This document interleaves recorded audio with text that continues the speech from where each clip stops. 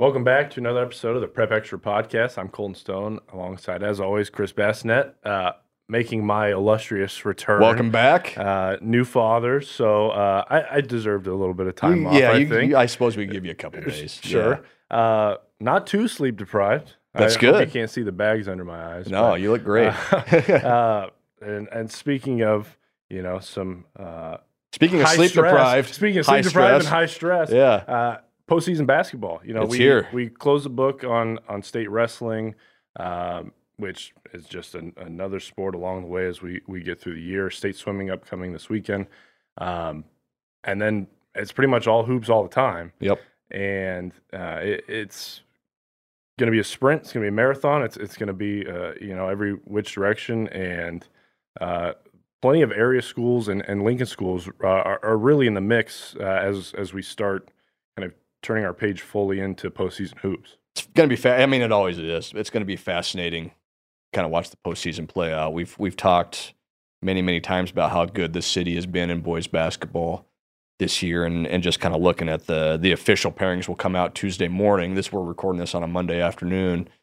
The official pairings will come out Tuesday morning for districts. It looks like we're going to have 5 Class A boys teams hosting a first-round game in districts, which is probably about what we expected. Some of those teams will have to go on the road for a district final if they make it there, but 5 teams are going to be playing at home when those districts get here. You're looking at, Lincoln East, Lincoln North Star, Lincoln High, who had a great year, such a great start to the year, winning the HAC, playing at home. Lincoln Southwest looks like they're going to get a home game. So yeah, it's going to be fascinating to see that. Postseason actually starts tonight, Monday night, for classes C1 through D2. First round of sub-district games. We've got a couple teams playing tonight. It'll really get going Tuesday when you have the sub-district semifinals, and then Thursday with the sub-district finals. It's a great time of year. Like you said, it's hectic. It's fast-paced. It's a lot of games coming at you at once, especially this week as we kind of get the girls sorted out as well. Girls district finals coming up later in the week. We're gonna have a lot of Class A teams there as well from the city playing in those. We'll have a lot of girls teams from the area playing in those. So it's a lot to try and break down, in a short podcast. So we're not going to get too in depth here, but it's just the best time of year. Class B sub districts will start tonight as well for girls. Boys coming a little later in the week, Wednesday, Thursday.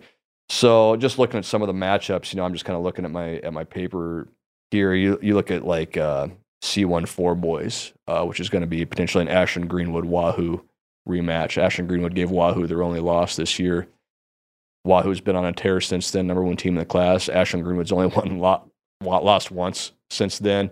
Maybe a little bit of the luster, the shine taken off that, knowing they're both going to be in a district final no matter what happens, probably with the PowerPoints, but that could still be a potential fun matchup when we get to Thursday night. Parkview Christian's hosting a sub-district, a tough sub-district with Osceola, Humphrey, St. Francis. That's going to be a challenging one for the Patriots. We'll kind of see, they played that challenging schedule all year. They only played 4 or 5 D2 teams. Mm-hmm. Now they're going to get challenged by some of the best teams in their class right out of the gate in the postseason. And again, Parkview Christian's going to make a district final because of their wild card points.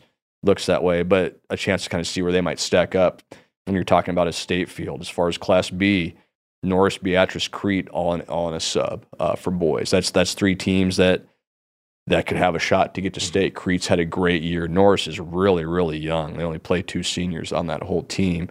Bright future ahead of them. Beatrice beat Norris earlier this year. So Waverly's going to host a sub-district final, probably. They're a top seed in their district. York, same way. 3 teams. That's a lot of teams. That's 1, 2, 3, 4, 5 teams in the area that have spent time in the top 10 in Class B. So there's no shortage of storylines to this deal, and we're looking at, on the girls' side, districts. Lincoln Southwest hosting a game on Wednesday.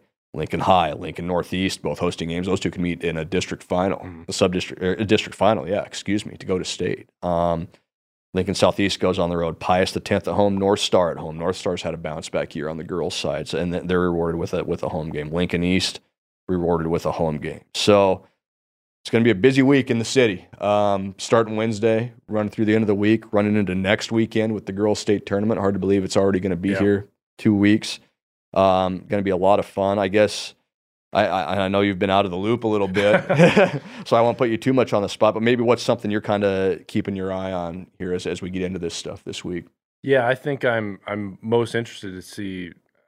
We talked all year about how can a Lincoln team make their way to state, basically, as far as the boys go, and a lot of teams started out hot. Lincoln High, can they kind of regroup and find themselves again and make a run through districts? Can Lincoln East, can they solidify themselves as one of the top 8 teams? Can Southwest, after clinching a city title, can they, do they control city games, or can they, match up with the Metro? I think that's still the biggest thing, is going into this district play and postseason play, whether it's girls or boys, can these Lincoln teams still stack up with Metro teams? Because I think that's usually what it boils down to, is can you take out the Bellevue West, the Millard Norths, the Millard Souths, and in one game maybe. But it's hard sometimes to look and be like, well, you'd think one team, all the power lies on one side. But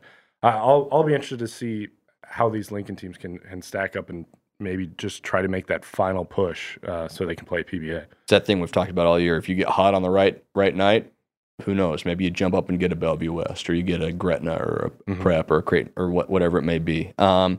Lincoln East on the boys' side looks like they're going to be the only team in Lincoln that's going to be home all the way through the district final. You're going to have a lot of number 2 seeds who, the Lincoln Highs, the North Stars, teams like that are, if they're going to get to state, they're going to have to go on the road and win a game. And whether that means going across town and playing somebody, or going into, like you said, into the Metro and playing one of those teams, that's what it's going to have to do. That's what they're going to have to do. And we've seen a lot of the city teams get close, close losses to Gretna, close losses to Creighton Prep, close.